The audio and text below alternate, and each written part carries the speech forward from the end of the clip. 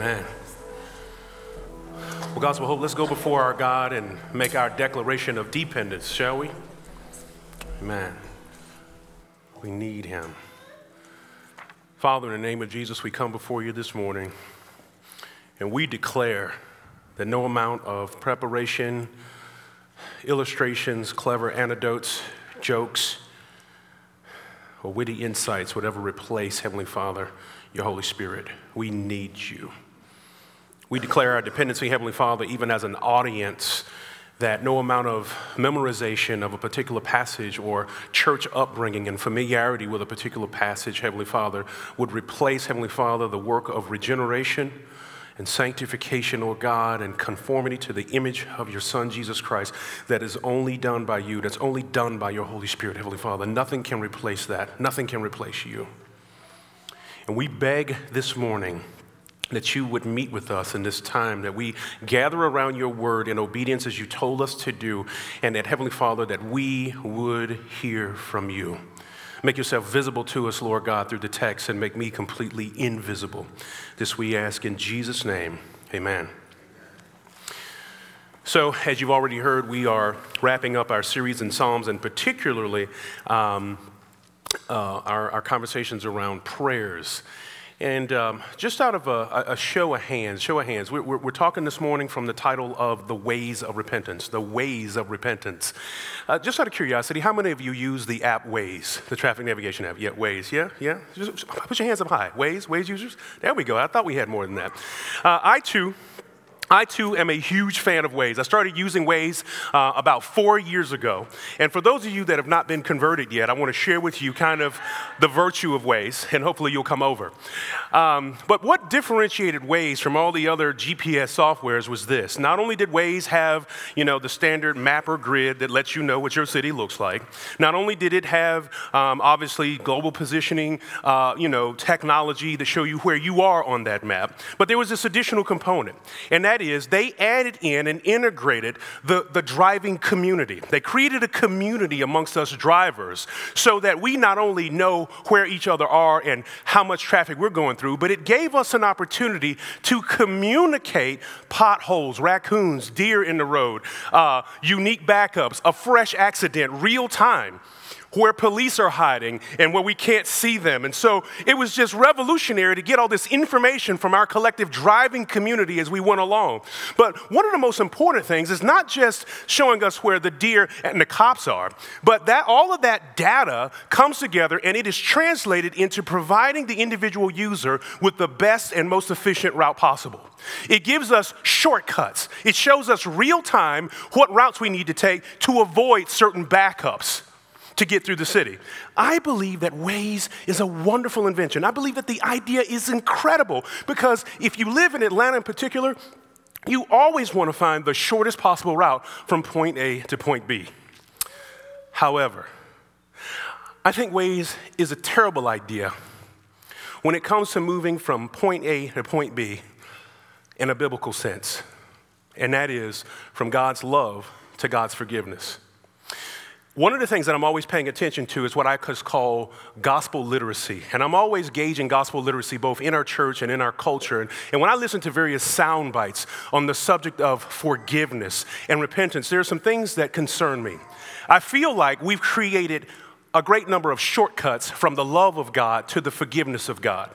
I feel like we want to get there as quickly as possible. Even as I hear well-meaning believers share the gospel, I see this speed, this desire to go directly from God loves you and God forgives you without having this very necessary conversation around something very serious and lengthy and detailed and deep that we're going to talk about from Psalm 51 today, 19 verses of it, right? And we're going to talk about repentance. I mean, if you're familiar with Psalm 51 and its 19 verses, some of us might be saying, well, man, I could have got that done, David, in 3 verses. God, I'm sorry. God, will you forgive me? And hey, I promise not to do it again.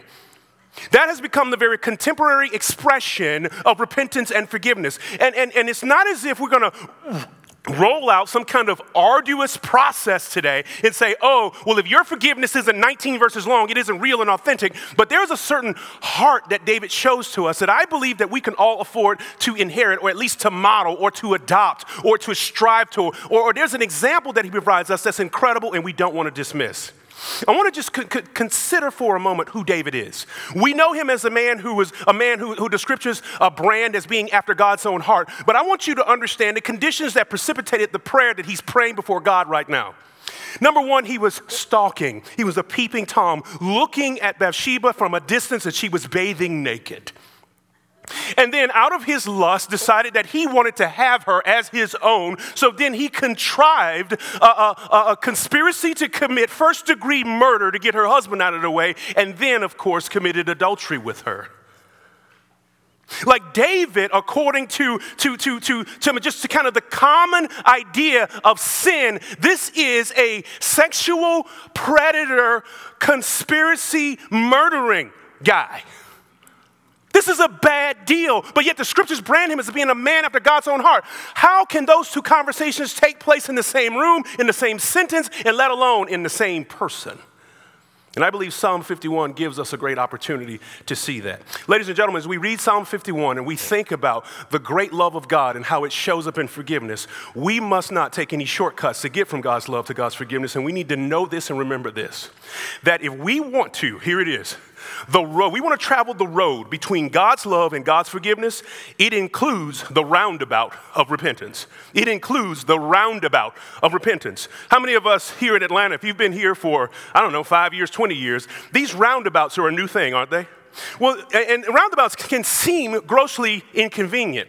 They sound like a hang-up. They sound like they create more harm than good. But the reality is the engineering, the traffic engineers or civil engineers or industrial, which one they need to be, what they found out is that you can actually get 50% more throughput through an intersection because there's no traffic lights.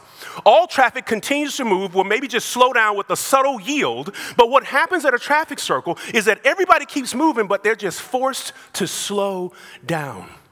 And for us, as we make that movement, whether it be in articulating and sharing the gospel, or even in our own worship and relationship with the Lord, I believe we need to slow down. As we move from God's love to God's forgiveness, we need to go through the roundabout of repentance. And it's not an alternative route. It's not saying you need to get hung up or stuck in traffic. It's not about you need to adopt some kind of very arduous and lengthy process. But there is something that we need to do. We need to slow down and fully appreciate what makes forgiveness possible so that we are not sharing a short-circuited gospel that advertises the love of God, zips right over to the forgiveness of God, but doesn't call anyone to accountability to what happened at the cross. So let's look at our text today. Psalm 51 reads this way. Taking on the first, just 2 verses, David says these words, "Have mercy on me, O God, according to your steadfast love, according to your abundant mercy. Blot out my transgression, wash me thoroughly from my iniquity, and cleanse me from my sin." I hope that you notice that the first appeal that David makes is to the mercy of God. When I talk about not taking shortcuts from the love of God to the forgiveness of God, one of the places that we need to pass through is that of understanding and slowing down and knowing the mercy of God. You see, at the cross of Christ, if we could just kind of bring that in for a moment, and we'll really get there at the end, but if I could just really quick, when we think about the love of God as expressed in the death of Jesus Christ, Jesus dies, not a casual death, not a common death, but Jesus dies on the cross in a way that satisfies the wrath of God against us. That is his mercy. God owes us punishment for the sin we commit, but Jesus' death satisfies his mercy and then qualifies us for forgiveness. That is what the death of Jesus Christ does. So when we zip past and take shortcuts and talking about the love of God and we go straight to forgiveness without coming through the cross, we are not acquainting both ourselves and others with that deep and necessary work of the both justification and the propitiation of God that's happening in the gospel at the cross. We need to slow down. And so David invites us to appreciate the mercy of God. That is his love and goodness applied to our misery, the things that are crushing us, the things that are hurting us, the things that are holding us back. When I look at this passage, I want you to look at it with me one more time, and we're going to take our own advice. We're going to slow down. Have mercy on me, O God, according to your steadfast love, according to your abundant mercy. Listen to this.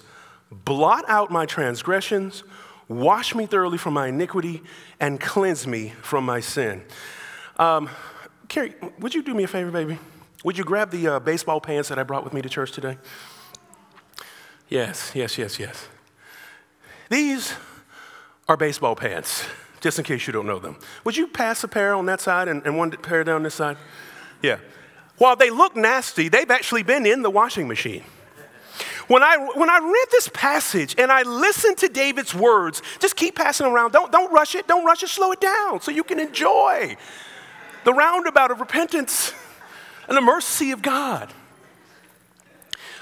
Well, as you pass those pants around, and any of you who played sports, if you've seen pants like these, and you know that you can do your darndest to try to get some of those stains out, but you just can't. Not from just regular everyday washing. As a matter of fact, those pants don't get clean just because they ain't playing baseball no more. Somebody actually has to put in work to get those pants clean, don't they? And so when we start talking about repentance, I know to a great degree, we often think about repentance only in part A, which is to stop doing the thing. Well, guess what? Those pants have been in our closet for a full year, and they haven't gotten any cleaner just by not playing baseball no more.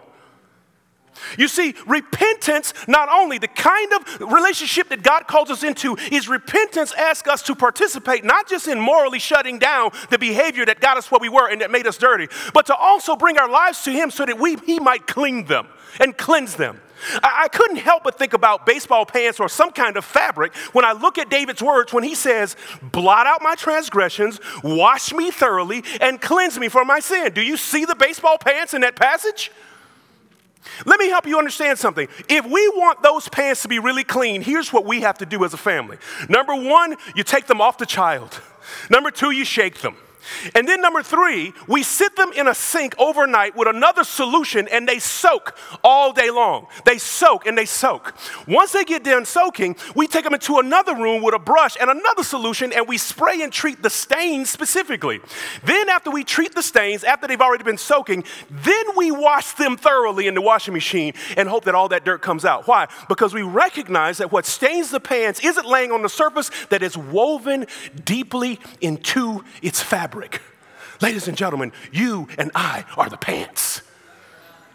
This stuff is woven deeply within us, and it's not just the cessation of sin that gets us to the place where we need to be. We need someone to cleanse us, to blot out our transgressions, to wash us thoroughly, and to take a deep look at our iniquity. And so here's the first point. Repentance recognizes the depth of my sin and the desperate need for mercy. The desperate need for mercy allows me to understand that what makes me a sinner and to commit sin is something within the fabric of who I am that yearns for it and desires it. I was dirty from birth, as the Bible will tell us in the next coming passages.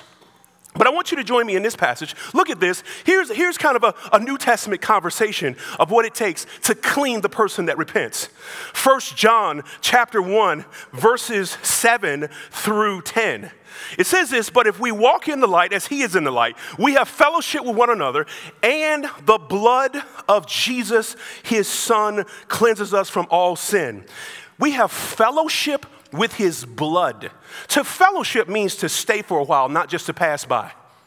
Repentance is not some ritualistic exercise where I just go before God and say, I'm sorry, cleanse me, forgive me, and then I'm just going to rush out the door and go back on my merry way. Fellowship with the blood means that we're hanging out, and Jesus, through His blood, every time we repent, even if it's from the same sin, there ought to be some kind of transfer where we realize something about our Savior that we didn't know the last time. I ought to be learning from my sin. I ought to be learning from His cleansing. I ought to be learning something, and my heart should be exploding with and expanding with appreciation for God's mercy toward me.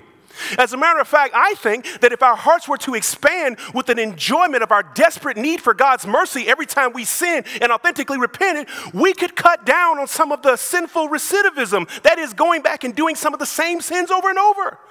I mean, have you ever not looked in the mirror and got upset with yourself because you could not believe how often you have done that thing over and over? You hope for variety of sin, but no, you seem to be stuck on the same one. And then you cease to go before God. You don't throw yourself at His mercy because you say, well, I don't think God's listening to me anymore because this is just I am who I am. I'll tell you about these sound bites that come from culture. Here's a couple of sound bites that come from the culture that really bother me. When I hear someone says, well, God, forgive me in advance for what I'm about to do. That really shows a defective understanding of the gospel and the cross. Or the person who says, well, you know, God is the only person that can judge me. I mean, that sounds so sassy, but what it really is leave me alone, and I don't want the communal kind of accountability that comes with other people pointing out that this thing does not please God. Or the old classic, God knows my heart, as if somehow sin is purified by a motive that was like, oh, it's made a mistake. But the Bible embraces all of those, recognizes all of those, that God can indeed judge and warns us of it, that God is indeed the person who looks at your sin and he gives it a fair assessment. But the heart that says that isn't looking at how God really sees sin. It's trying to shield off others from pointing out sin. And so repentance recognizes the depth of sin and the desperate need for mercy. It sees not only that the fabric of sin affects my fabric, needing to be blotted, needed to be washed, and needed to be deeply cleansed.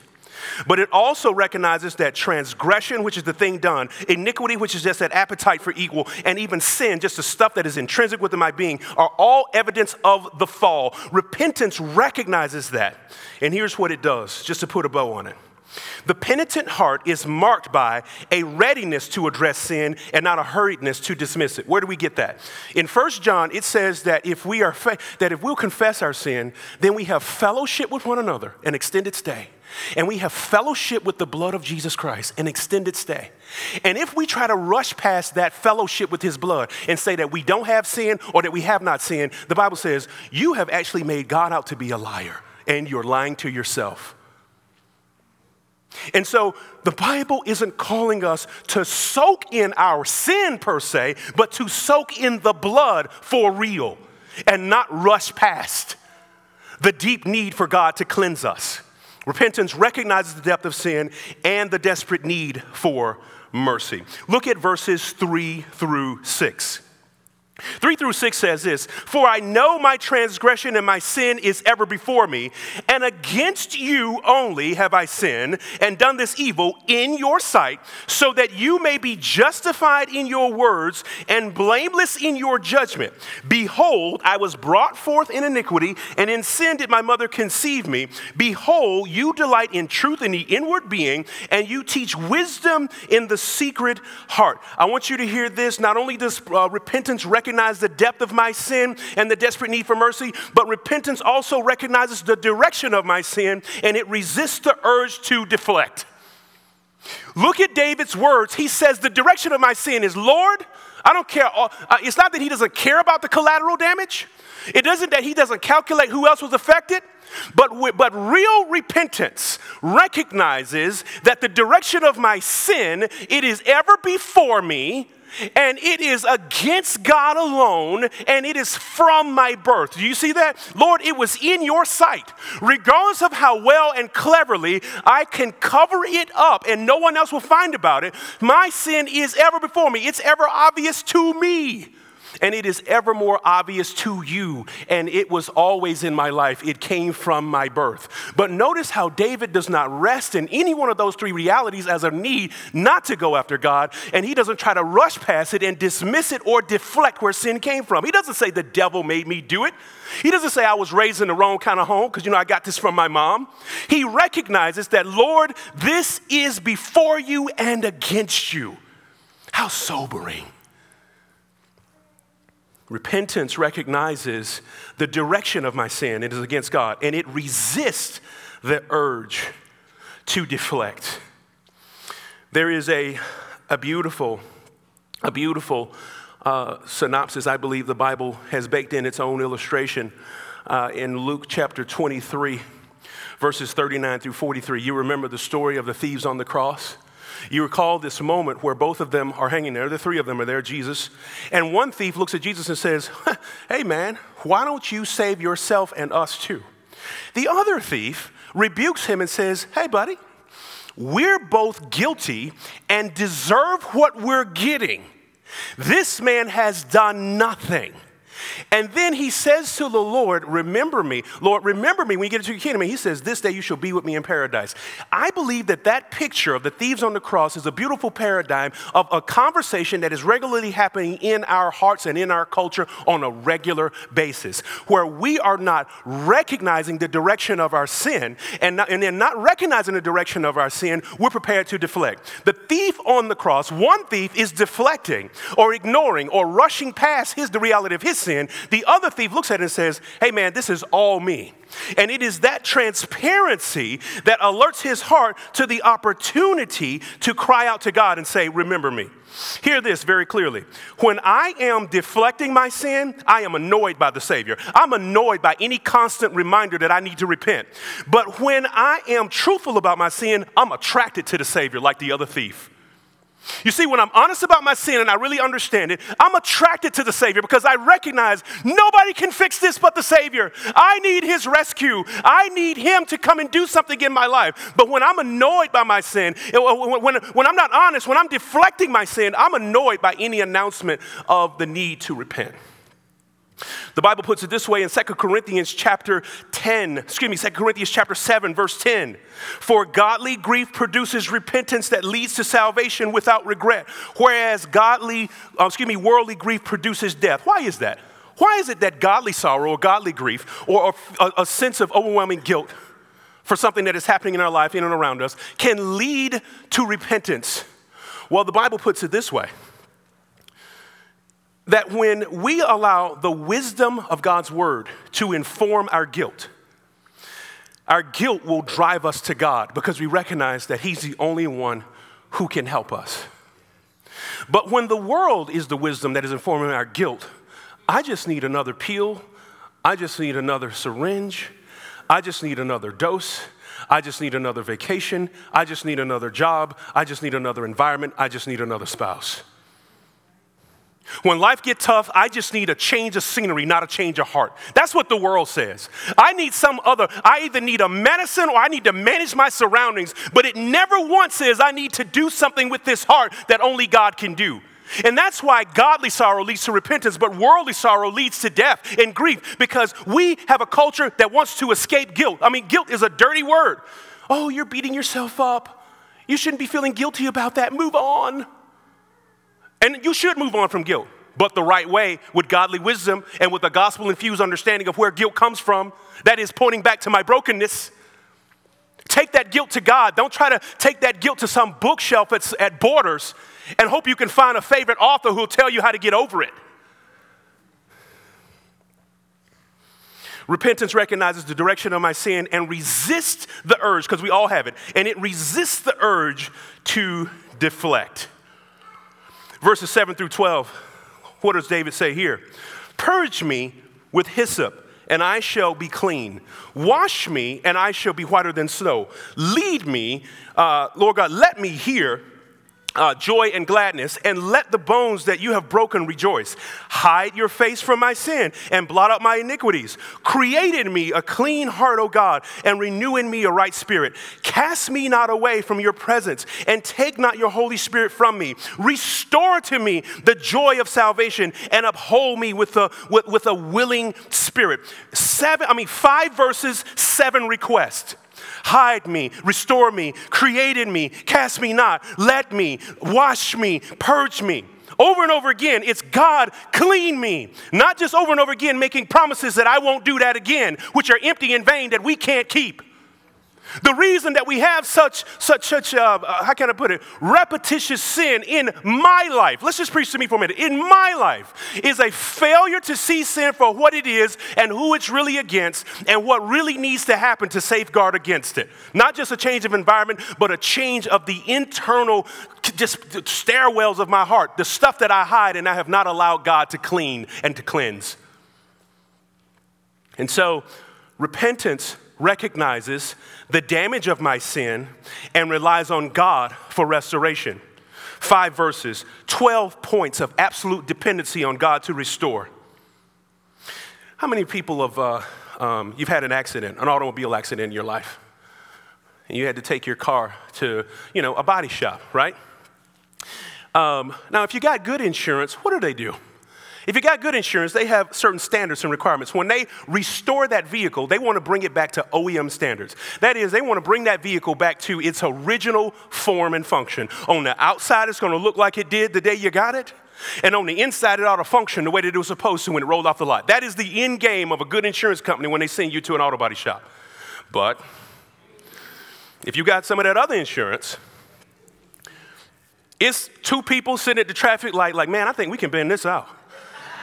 Can you get that bumper off your tire? Yeah, I can still drive. Do we want to call the cops? Do we need to call insurance? Nah, man, let's go.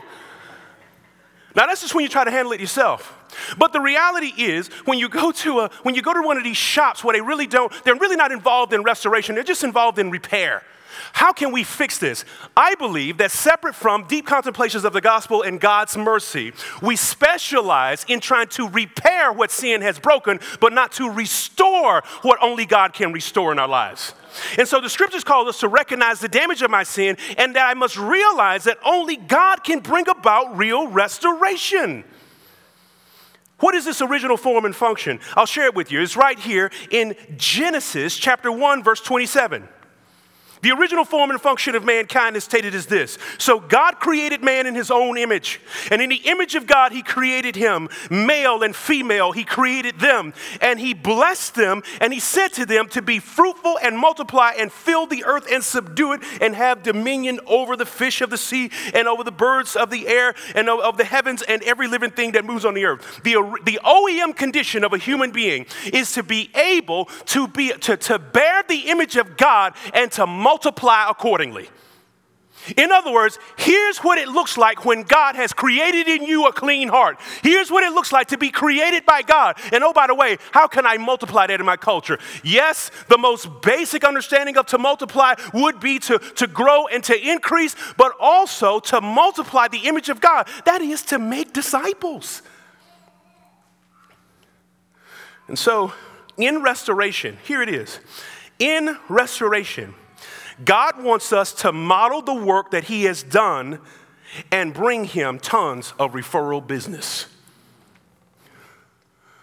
I mean, we love to get out and share the goodness of God, but are we prepared to share what he has done and how he has forgiven and how he has restored, where not what we become the centerpiece of the story, but what we become the object of what God has restored? Are we prepared to share that with other people so that we can bring God some repeat business? So that they can see that the blessed life that you live with that beautiful smile and that pep in your step is not the product of just a more promising life outlook, but truly the work of a Savior who is inside your life actively reminding you of sin, and as quickly as you will recognize it and repent of it, he restores? Are we prepared to tell the dirty side of our saga so that people see that the gospel actually works?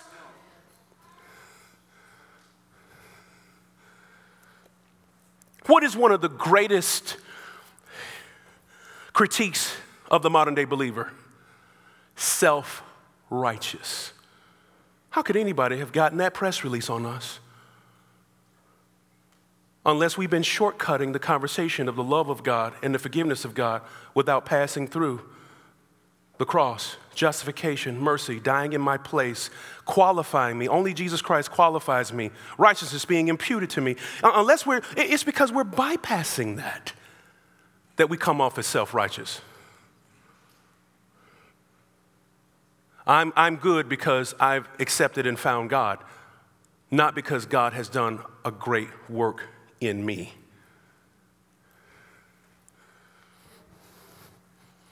That was the sarcasm. That's not what I'm saying is true. You understand that, right? I just want to make sure I know that landed kind of heavy, and I didn't get anywhere close to an amen. What I'm saying is we may have very well released a narrative to our culture that says that what makes us clean is that we belong to the right club. Not because God has gotten under the hood and repaired and restored and dealt with some of the deep damage that only he could deal with. Is that better? Thank you. Verses 13 through 19, there's quite a turn in the conversation, and I love this. Let's take our time and go through it. David says that, Lord, in verse 12, if you'll restore me to the joy of salvation and uphold me with a willing spirit. Verse 13 says this, then I will teach transgressors your ways, and sinners will return to you. Deliver me from guiltiness, O God of my salvation, and my tongue will sing aloud of your righteousness. O Lord, open my lips, and my mouth will declare your praise. For you will not delight in sacrifice, or else I would give it. You would not be pleased in burnt offering. The sacrifices of God are a broken spirit and a broken and contrite heart. O God, you will not despise. Do good to Zion in your good pleasure. Build up the walls of Jerusalem. Then you will delight in right sacrifices, in burnt offerings and the whole offerings. Then bulls will be offered on your altar. I want to really zero in on David's conversation. He says, Lord, restore me, save me. Then I will teach transgressors your ways, not hanging out in the further holy huddles, showcasing my new clean garments, but I will teach transgressors your ways. Created me a clean heart and renew me. Lord, I'm sorry, jumping back a little bit, but deliver me from blood guiltiness, O God, and my tongue will sing aloud of your righteousness. I hope what you see here is that restoration recognizes the duty of actually making disciples and the beauty of being a living sacrifice before God, an active showcase of the kind of work that he wants us to do in dying to ourselves. Notice that David wasn't trying to advertise the temple process. He was trying to advertise God's process of righteousness and restoration in his own life. Now, I want you to hear something very clearly. When David says in the book of Psalm that God does not desire sacrifices, that's crazy. Hear me very carefully. So you've got a series of 6 or 7 at least offerings that are offered on a regular basis. Each offering has a voice. Some are a grain offering, a thanksgiving offering. Others are to repair relationship horizontally between brothers who may have sinned. But then there is the burnt offering, the one that actually atones for Israel's sins. This big offering, the one that is totally and entirely consumed, nothing left on the table. All of it is consumed and is a statement to God that we are totally committed, that we are all in, that we are all yours. And David says, you don't delight in that. What you're really looking for, the real sacrifice you're looking for, is these broken hearts. What is David looking at that would make him say that? I believe he's looking at the same thing that Paul was looking at when he said this. In Romans chapter 12, verses 1 and 2, I appeal to you, therefore, brothers, by the mercies of God. Heard that before. To present your bodies as a living sacrifice, holy and acceptable to God, which is your spiritual worship. Do not be conformed to the world, but be transformed by the renewal of your mind, that by testing you may discern what is the will of God, what is good and acceptable and perfect. So interesting that Paul on one side of the cross says that our real worship is to lay our lives down as a living sacrifice before God, and that David on the other side of the cross would say, real worship, what you're really looking for, oh God, are people who will lay themselves down and that their hearts will be broken, and that's your sacrifice. And so we hear the gospel right now in stereo, that repentance is actually a part of our worship. Because what it does is it looks at a holy God for who he is and immediately recognizes who I am and as a sinner. And throughout me recognizing that I'm a sinner, I'm constantly appealing to the holiness of God. What does a sinner say to a holy God? Well, throughout the pattern of Scripture, we see when faithful men of God had an up-close and personal encounter with the theophanies, which is an image of God, a material image of God, what they would do is immediately repent. Like the sheer unbridled presence of God immediately brings people to their knees and a recognition of their great and deep need for cleansing. And so oftentimes I believe that if you're here and something's going on in your life and it's an area of sin, you feel like sin disqualifies you from worship, and God is saying, please run to me with worship. Worship me through repentance, because your worship, if it's done in spirit and in truth, recognizes me as holy, recognizes me as righteous, recognizes me as the only one who can restore you. So don't let the devil play games with our hearts and minds in making us believe that because we're currently in sin that we can't come to church or that we can't have a conversation with God. It is a total lie. It is the prime time to have a conversation with God. And so restoration recognizes the duty of making disciples and the beauty of being a living sacrifice. God is not interested in those of us who are procedurally correct. Many of us could probably go through Psalm 51 and plug in our names and plug in our sin and pray that and believe that we have somehow accomplished repentance. Not so. The Lord is not looking for the procedurally correct. He is looking for those of us who are personally broken. Some years ago, me, Carrie, and I bought our first house, 1998, in the city of Detroit. When we got ready to move back to Georgia in 2005, we were seeing some of the leading indicators of economic decline. We couldn't sell our house for the price that we wanted. And so once we realized that we were fully in the throes of a bad economy, one of the things that was on the table was what they called a short sale and then subsequent debt forgiveness. Debt forgiveness. You could go to the banks and make an appeal. And so I went to the banks. I moved my family back here to Atlanta, and we've got this ball and chain around our ankles back in Detroit. What do? So I called the bank, and I'm talking to the short sale department, and I'm like, hey, I'd like to short sell this house and take advantage of some of this debt forgiveness that I'm hearing about. Well, you just wipe that completely off of me. And she pulls up my file and she says, Mr. Dewberry, you don't qualify. I said, what do you mean? She said, you haven't missed any notes. She's like, you have to be behind on your notes in order to qualify for that. And I'm like, man, I just can't come up here and get some debt forgiveness. No. And so what I had to prove and what I had to demonstrate was I had an actual hardship. Or better yet, I had to prove that I was broken. Hear me carefully amid the chuckles. Hear me carefully. We don't qualify for debt forgiveness when we can go before God and we just steadily in our back pocket got our own resources. Well, if God don't come through, I can fix this myself. I'm going to try God. I'm going to ask for forgiveness to see if it works. But the reality is I don't feel that bad about my sin. I don't feel that bad about my condition. I ain't really that broken. I ain't as bad as the person next to me. I ain't as bad as the people beating on the doors of our country coming up from some other country. I ain't as bad as the whoever. I'm not as bad as that. Whoever is your iconic person that's worse than you, we all have one. But until we recognize that we are the person who is officially broke, we don't qualify for forgiveness. But guess what? It's not my recognition that qualifies me. It is Christ's death on the cross that qualifies me. My recognition is my faithful response to God that says, God, you are right all the time. My faith says, God, you are right. I might even know how right you are. And here it is. I don't expect us to walk out of here today with an official theology of repentance that is airtight, super buttoned up. He's like, man, I don't feel like I can really repent before God unless I can repeat all the points that Rod said. No, that's not the point. God isn't looking for the procedurally correct. He's looking for those who are personally and really broken.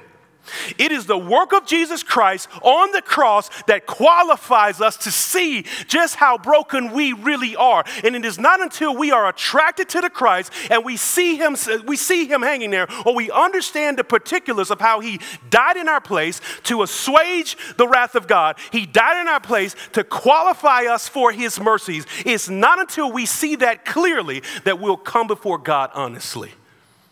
And I'm begging and asking that you would preach the gospel well to yourself. Slow down and stop rushing from the love of God to the forgiveness of God, and be prepared to go through the roundabout of repentance. And I beg you, by the mercies of God, stop sharing the shortcut gospel. Stop just talking about love and lunging into forgiveness without acquainting people with the deep work of Jesus Christ, where he died a substitutionary death on our part, a voluntary death because it was in love, a necessary death because it was the only thing that would satisfy the wrath of God against us, and a victorious death because he rose from the dead and he defeated sin, death, and the devil. And if we place faith in him, the same spirit that raised Jesus from the dead also resides in us and will raise our mortal bodies. The Bible wants us to be clear of the bodily death, burial, and resurrection of Jesus Christ, because as icky as these bodies are, God says, I can redeem everything. The end. Really though. So what would be my ask? I would ask us, and I think you heard it, I think it's twofold. Let's reacquaint ourselves with the gospel, not just as particular facts that come from the scripture, but as the stuff that qualifies us for a relationship with God and makes us who we are. I beg us to slow down and do the work of real repentance. Does slowing down equal you need to go on a full-blown sackcloth and ash fast?